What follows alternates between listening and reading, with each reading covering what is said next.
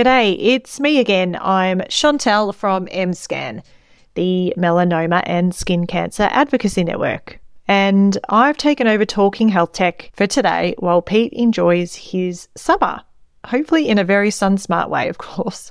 Pete has hosted many of MSCAN's spot-on podcasts, and I'd like to bring you an episode that covers a topic that's not spoken about enough, and that's the looking after our mental health and emotional well-being after a cancer diagnosis, and even beyond.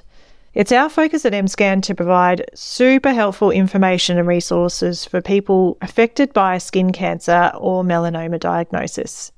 Now, this episode is a great listen to not only those that are diagnosed, but also their family and those that are close to them.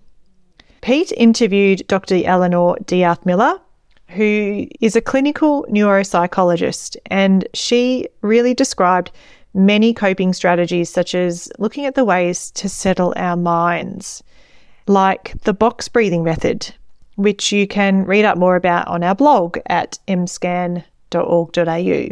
I immediately felt so calm and relaxed after listening to Eleanor, and I highly recommend you take a listen too. If you'd like to listen to more of our podcasts or find helpful resources or learn about our amazing advocacy work, you can check us out on mscan.org.au. But here it is, a spot-on podcast on looking after your mental health and emotional well-being after a skin cancer diagnosis, brought to you by the Melanoma and Skin Cancer Advocacy Network, MSCAN.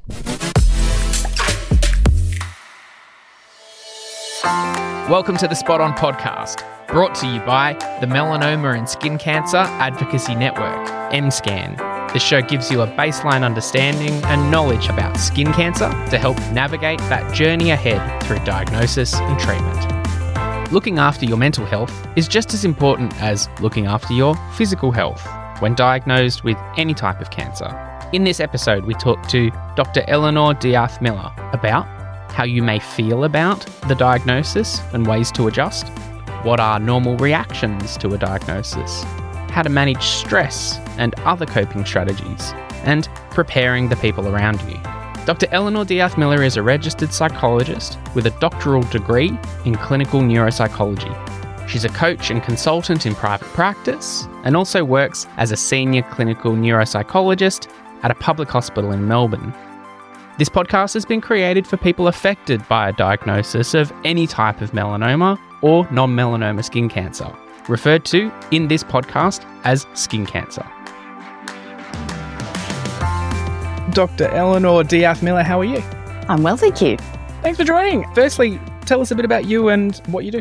Yeah, sure. So I am a clinical neuropsychologist by training. So we're a part of the discipline of psychology most interested in how our brain structure and our brain function influences how we think, how we feel, and how we act. So there are neuropsychologists in all sorts of areas of health, and part of my area of specialty is wellbeing science, I suppose you would describe it as, in health in particular, and also in organisations is where I work. Got you. And today we're talking about mental health at the time of a diagnosis of skin cancer. Mm-hmm. Tell me a bit about why that's important to look after at that time. Yeah, for sure. We know that when someone receives a diagnosis of advanced skin cancer in particular, any diagnosis of skin cancer, but particularly for advanced stages, there's necessarily a really big focus on your physical health. So what's happening with the cancer in your body? So, there's a lot of health assessments, there's a lot of tests, lots of appointments, and meeting with everyone at that stage who's very focused on what's happening with your physical health so they can work out what the next steps will be. And I suppose that for each person who goes through a diagnosis of skin cancer, there's a lot of experiences that are not about your physical health directly. So when we look at each person who's experiencing this, there's all the emotions that come with that. There's thoughts about what's happening as well. And I guess there's also a whole history of how we've all dealt with issues in the past in our own lives. So all of these sides of a person are just as important. And I suppose under this label of mental health, we really mean at the base of it, how are you feeling about it? What are your thoughts about it? And how might you find ways to adjust? So, yeah, in addition to the ways that we look after and understand your body at this time, let's support and look into your mental health too. That does sound important. And as you say, there's different things that will influence how you react or respond in that particular situation. What are the typical reactions or responses that one might have to finding out they have a form of skin cancer? Look, you'll hear us say a lot, and you'll hear it in other areas too. There's many reactions to a diagnosis of skin cancer as there are individuals. So we're used to hearing that phrase. And I suppose that's because it really is true. We'll see that everyone has a very unique collection of responses. The common ones, I suppose, we can look at though, and we see this in the research as much as we do in the people that we know who have gone through this. Often shock is a very common and significant first experience. That's a very common reaction. And for some people that might actually be anger as well, that might show up at that time. For other people, it's sadness. And for some people too, it's even guilt, which can be a really challenging experience when you're going through the early parts after a diagnosis. And I suppose different parts of the diagnostic process can be particularly difficult for different people. So we might hear that for some, they had really strong responses while they were waiting for a biopsy result, or others it's for immediately after you've received a diagnosis might be the toughest time where a lot of those strong emotions show up. So I would imagine too that with all of these emotions, feelings, things happening in addition to the receiving the actual diagnosis or whatever's going on, it's not something you might automatically identify and go, oh, I'm feeling stressed right now. Or if, for someone else too, like how can you take yourself out of it a little bit and tell if you're actually stressed or know if your partner or your friend who's received a diagnosis is stressed? That's such a good question because we often end up on autopilot in these times. Any time of significant stress in our lives, we often will flip into autopilot. And that's because, again, that might just be a typical way that an individual has reacted to something before. I suppose one of the things that really helps is, we're looking, I suppose, for subtle changes or not so subtle changes in the way that we're feeling and that the people around us are feeling. And sometimes actually we don't even have enough space to consider that. It's, we're very action-based often in this phase after a diagnosis. So there's still a lot happening practically. So I suppose we're looking for things that are slightly different. We're looking for changes in the way that we typically feel and whether it's tipping us into those sort of higher levels of stress. It's worthwhile reflecting too that stress is a very normal response. Some stress is actually helpful, and when there's a lot going on, it really helps us rise to a challenge. So it helps us get things done. It helps us solve a problem. Obviously, with stress that is linked with something as serious as a diagnosis of cancer, that has the potential to push us beyond all of those normal ways that we might manage and adjust. So personally, for people that can be going, oh, actually, I've noticed that I spend quite a bit of time, my heart's beating a lot faster, or my thoughts are racing a little more, I'm breathing faster, I'm sweating more, I'm not sleeping that great. So it's putting things together, I suppose, in that way, and also observing that in the people that you care about as well. Which of those things might you be able to pick up? You mentioned some of those physical traits of being stressed, the heart racing or the sweating, or things that you might think about and go, okay, yeah, that's what stress might look like. But what's actually happening inside the brain when this is all happening?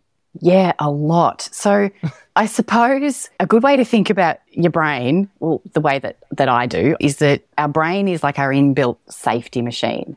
And when we put together the Spot On booklet, one of the phrases I use in that is our brains are basically don't get eaten machines. So if we go back to a time where humans in general were more at risk from predators, we're talking about hundreds of thousands of years ago in most places, the function of the brain is to look out for threats to our safety. So once it's done that, its job is to find ways to avoid or deal with a threat. and to be solving problems all the time. And that's why as a species we're so successful. When your brain does all that, you tend to live longer. When you're facing a really big challenge, however, this high alert is kind of next level. So we have something new happening here that has never happened before. So your brain is automatically, okay, this is novel. I don't quite know what to do here. It also recognises that there's very little that many people can control at this point.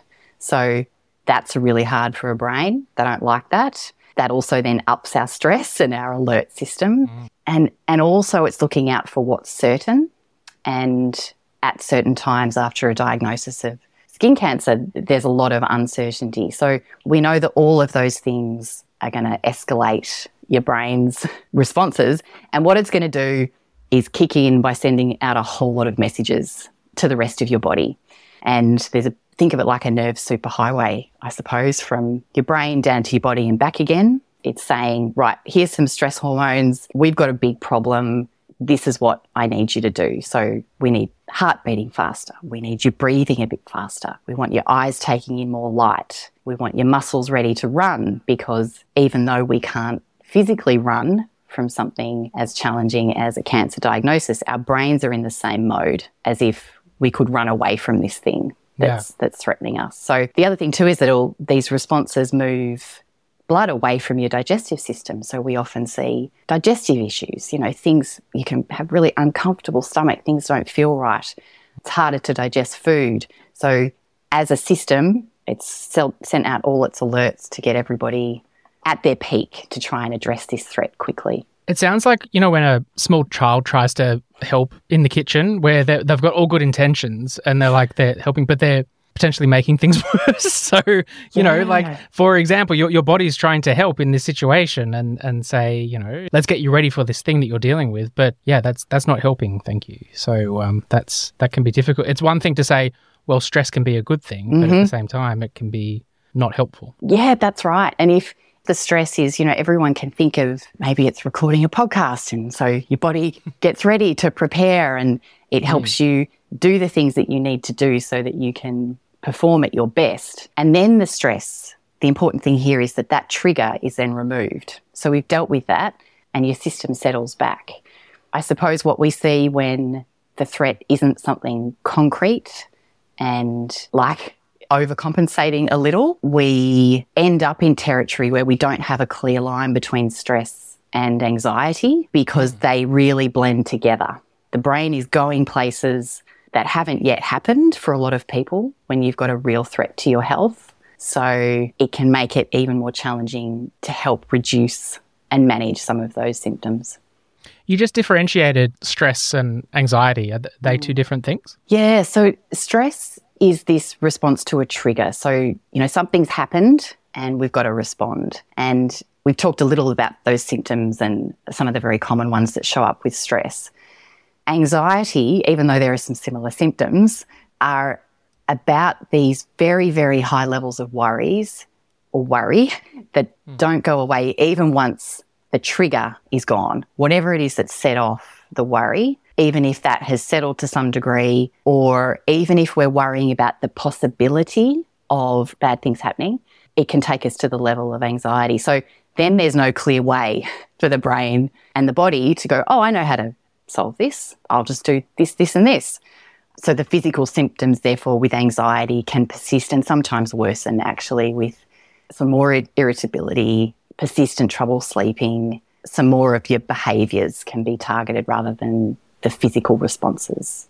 So spend a bit of time understanding stress and what it is and what it's trying to do, but also how it might be different to anxiety. Putting it back in the context of this conversation when looking at mental health at the time of a diagnosis of skin cancer, how could I manage stress in those really hard early days or weeks or months after getting a diagnosis? What are some things I can actually do? Look, one of the best ways I think people can respond in these very early days is to do what I call back to basics, focus of back to basics. So at this point, your body and your brain are looking for ways to settle, and it's very hard to settle because there's still a lot of unanswered questions and a lot of very real concerns. So the basics that we would look at, and this is actually right across an experience of being diagnosed with skin cancer and beyond, but keeping your eye on eating, for example. It sounds really basic, but are you eating regularly? Are you craving certain foods? We know that with very high levels of stress hormone, we can really crave sweet foods that give us good energy in the short term, but we might be burning out soon. So can you add in a broad range of foods to help support energy as well? The next part would be sleep. How is your sleep going? And what is it pretty much okay? So for some people it is actually, regardless of what's happening, they can get a reasonable amount of sleep. Our goal really is to be looking at 7 to 9 hours of sleep a night. And sometimes that can feel quite a pressure when we talk about that. But it's like a neurochemical bath for your brain, as one researcher has put it. When we can rest, sleep, and if not sleep, then some resting, we know that it's really positive for brain health. And the last one is movement, any sort of movement. So it doesn't matter what it is. We don't need to meet guidelines of X amount of minutes per day, X amount of times per week, any sort of movement. What is it that is enjoyable at the moment? Is it a short walk with a friend? Is it some sort of class? It doesn't matter, but any sort of movement can also be protective. So to summarise the things that are really helpful immediately is you're eating, you're sleeping and you're moving. And the other big one is looking at your social connections. So they're incredibly predictive of how we manage in all situations of significant challenge, but particularly in these early days after a diagnosis of skin cancer. So who are my people? Often our social connections are really diverse. So who can I go to when I just need to vent about this? Who can I go to who I know will distract me? They don't want to talk about it, but we can do something that's a bit fun and I don't have to think or talk about cancer. Who can I be sad with? Who can I really let things out when I'm talking to? So really coming back to those different qualities of social connection and slowing things down when you can be one of the hardest things, but that can really be helpful too. Those are some great examples and perhaps might resonate with somebody. Do you find as well that with all these different options and things you can do that one might get stressed because they're not sleeping or that they're trying to do all these things? Like now there's too many things to do and now I'm getting stressed about not doing these things and it's kind of spiralling into even more so. But yeah, for sure. Absolutely. And look, one of the things I suppose is keeping an eye on what it is you need to get through. So if you're getting enough sleep, for example, then it might not be ideal, but you can do what you need to do. I suppose the next step, particularly with something like sleep, is to say, I might actually need to talk to someone about this because it's gone on for quite a while. So if you've got more than a couple of weeks of significant difficulty sleeping, then it's okay not to know necessarily how to manage it yourself, but to say, for example, for your GP or even specialist that you're saying, this is a real challenge right now, because we know that one of the foundations for managing a lot of the next while will be being able to get enough rest and enough sleep. So draw people in. Don't feel like you need to solve an issue by yourself. That's good advice. Something we were talking about offline before we started recording this was this concept of mental time traveling. Did you want to unpack that one a little bit with me? Yeah, mental time traveling, it's just one of my favourite ways for describing some of these capacities of the human brain that we've touched on already that are very clever. It's a wonderful strategy to have to be able to, for example, remember the past in great detail. It's also a wonderful human skill to be able to imagine what might happen in the future because that helps us plan. And humans are great planners and we all feel better with some sort of plan. It helps us solve problems because we come up with all sorts of different scenarios in our minds. And usually we will find a solution from one of those over time. The challenge when it comes to issues that can't be solved or in the period of time, for example, after a serious skin cancer diagnosis, we're prone to doing both of those thinking patterns. So there can be times where we would look back to maybe a similar experience or someone else that we've known. And that could be really confronting, but it's not actually in the room with us right now, in the present moment. So we travel back there and our brains actually activate in a very similar way as if we were living it again. And it's the same with the future. So if we imagine worst case scenario, and humans are very good at that, and that used to be because it helped us. If we thought about everything that could go wrong and we planned around it, we tended to be healthier humans and survive longer. Again, though, in this situation, any situation where we don't have control, where there's a lot of, we can't predict what's going to happen and it's new, the brain tends to go in loops of what might happen and our body's responding as if it is. So often we're not really aware that we do both of those things. So what can be really helpful with mental time traveling is going, even if you catch yourself going, okay, I was thinking back to a time when, or I'm really, really concerned and my questions are big. What's going to happen? What am I going to do? How am I going to cope? How are people around me going to cope? And we can find ourselves in future loops as well. And just noticing those can make a big difference to going, okay, they're real concerns. I don't have to solve them right now, though. This will happen in steps and I'll have support to solve those issues. You mentioned before about some ways to manage stress involve some of those, they sound like basic human things like eating and sleeping. There's breathing techniques as well, right? There's things that we can do with breath to help slow things down and address. Absolutely. And the reason that breathing exercises are so helpful is that while we've got our stress superhighway in the body, we've also got a calming, settling part of that exact pathway. And it's the side that helps with our sleep and digestion and when humans are actually able to relax. And we need that part of our system because if we stay on high alert too long, of course, it's really unhelpful for physical and mental health. It can lead to more challenges. So the breath is the fastest and most effective way, I guess, to hack into this calming nerve pathway. And it's especially effective when we breathe in a way that uses the diaphragm muscle as well as we can, as much as we can. And that's because these nerves supply the diaphragm muscle, and if we slow and deepen the breath, people might have heard of belly breathing or abdominal breathing. The reason that's so effective is that when we can use breathing that recruits the diaphragm and that slows us down, we actually see changes in our heart rate, in our breathing rate. So it's like it's feeding back up to the brain. Actually, right now, we are safe. No, that's really good. I've heard of different techniques that people have for breathing. Can you explain something there? Yeah, sure. So there's a couple that are really simple, and often we have an idea that you need to be able to sit in a quiet corner where it's nice and soothing and there's no worry or stress around us. That's nice if you can, but that's often not the way that life works, and it's often not the time when you really need a breathing exercise handy, or you might not have the space to do that. So a really effective breathing technique is called the square breathing or box breathing, and it's where we either focus on a square shape or close your eyes and imagine a square shape in your mind.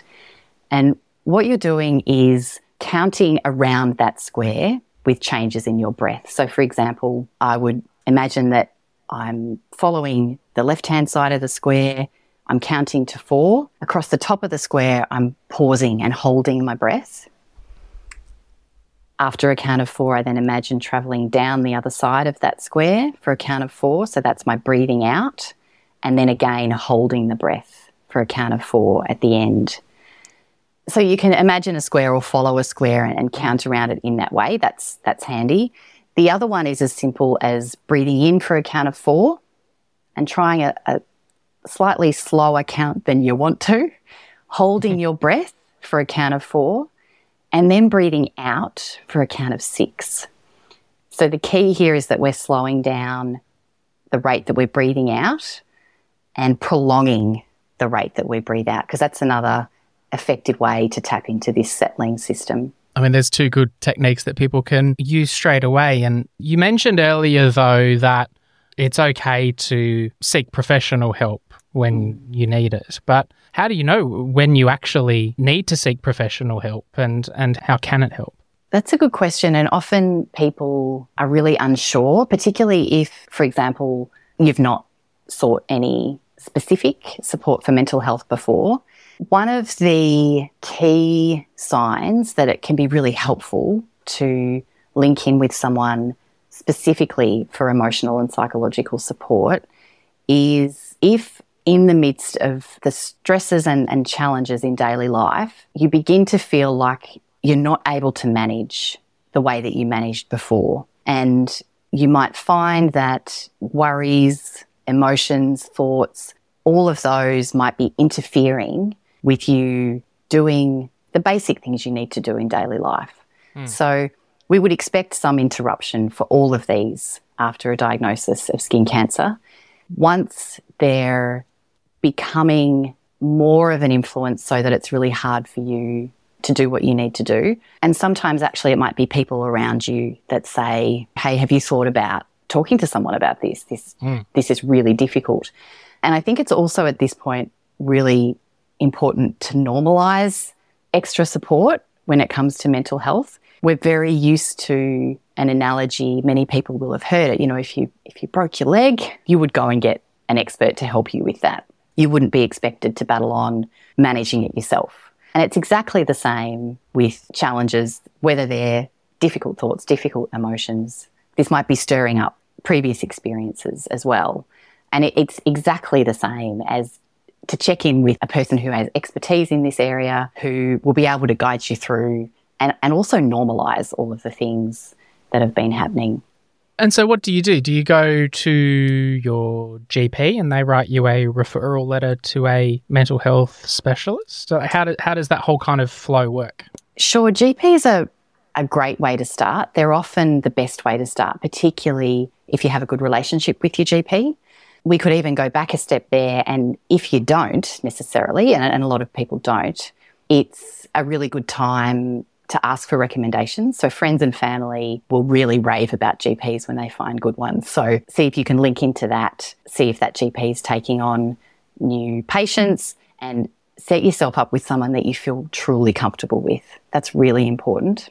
When you make an appointment, deciding, okay, I do have some physical things that I'd like to talk about, but I'd also like to raise the fact that I've been feeling incredibly stressed and it's just not settling. And I also actually feel a bit sad now, a bit teary unexpectedly, or I feel anxious in situations where there doesn't seem to be a reason for it, as some common experiences. Make a longer appointment with the GP and they will be able to talk you through that. And if it's going to be helpful, you can set up a mental health care plan. And this is a formal document that you do together with your GP. There'll be a number of supports that they'll talk about in there. The GP will run some of them. So sometimes there's medication that will help. Other times there's other particular suggestions that the GP can make and manage. And then they can make a referral to a mental health specialist. Most often that's a psychologist, and they'll help set that up for you so that the relevant paperwork goes to the psychologist, and then you would go and call a psychologist clinic to book in for your first session.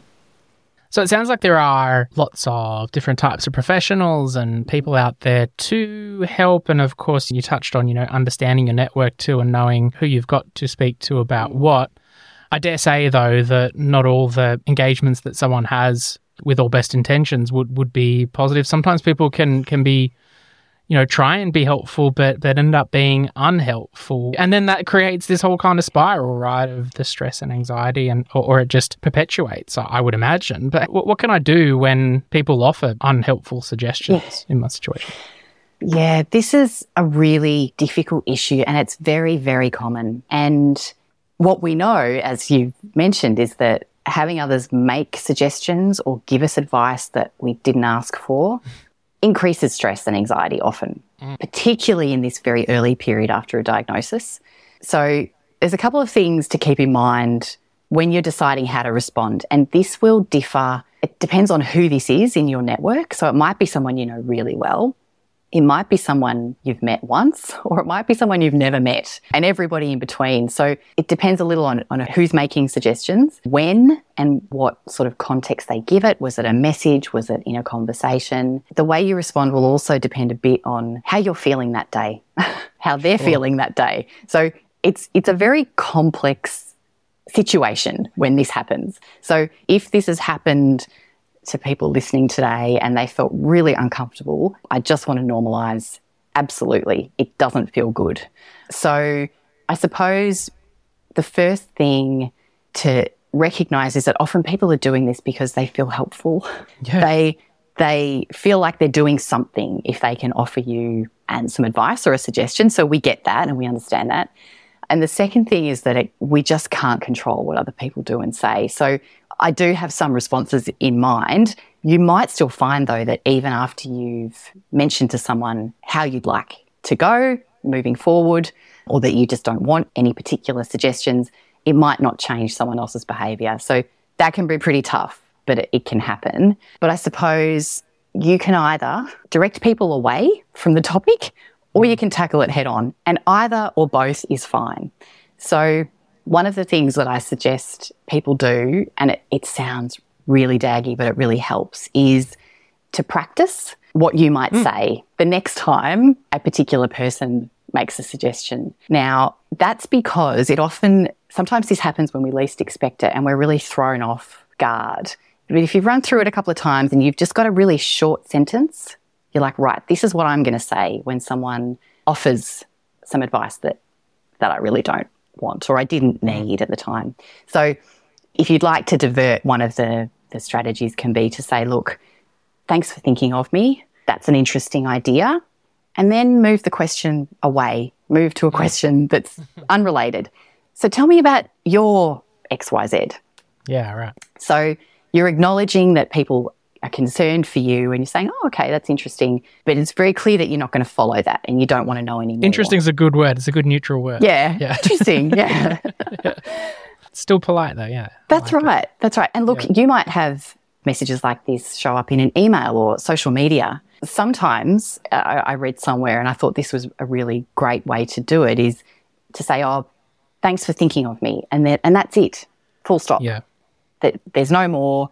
You're not asking. Because you're acknowledging that good intention that they might have had in the first place too, yeah. That's right. Yeah. And look, if you want to tackle it more directly, which is some people's style, again, you can begin with the thanks for your concern or thanks for thinking of me. At the moment, I prefer not to talk about my diagnosis or my treatment, or I'd rather talk about something other than my health right now, and moving along. So they're just some ways that can be useful if you really need a sentence, if you need something to move the focus away, because it can add to a sense of overwhelm when those sorts of things happen. Great idea practicing it too. And there's, like you say, it might feel a bit funny, but these things come up when you least expect it. So being prepared with something might help. So that's really helpful. Thank you for that. And this can be really useful in a number of areas, but often people can be quite relieved when they know what you want or what you don't want. We forget sometimes that people don't know what to do in the time after a new diagnosis of cancer. So that can be a really good thing to keep in mind, is if I tell people and if I reduce uncertainty, actually that's good for them and it's good for me. I'm thinking about earlier when we spoke about seeking professional help, and that might be a bit easier if someone was based in a capital city or in the metro areas, but Australia is a big country, a lot of people living in regional areas. What options would someone have in seeking help for mental health if they are in a rural or remote area? Do they need to always travel into a city hospital to get help? No, they don't. It's a good question, and it's also an area COVID had not a lot of benefits, but it did have some, and one of them was that telehealth and remote access for regional and rural people around Australia to all kinds of health information and treatment has really improved. So I would often recommend that the first step is still, if someone has a GP, that can be a first good point in terms of any local resources that they know about. But otherwise, there's a lot easier now than it used to be to link in with professionals in other areas. So again, you might need your GP to provide referrals, but you might be able to seek out the sort of support you're looking for. Do you offer telehealth? And if they do, that can be a really effective way to get access no matter where you are.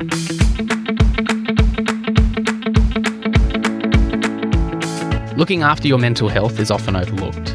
Finding a new normal after a cancer diagnosis can be difficult. That's why MSCAN has developed a range of resources to help you with your melanoma or non-melanoma skin cancer diagnosis. Check it out at mscan.org.au. MSCAN acknowledges the traditional owners and ongoing custodians of the land on which this podcast was recorded, the Bidjigal, a clan group of the coastal Darug people. The content discussed in these episodes is for information purposes. Please make sure you speak with a medical professional for advice relating to your own specific situation.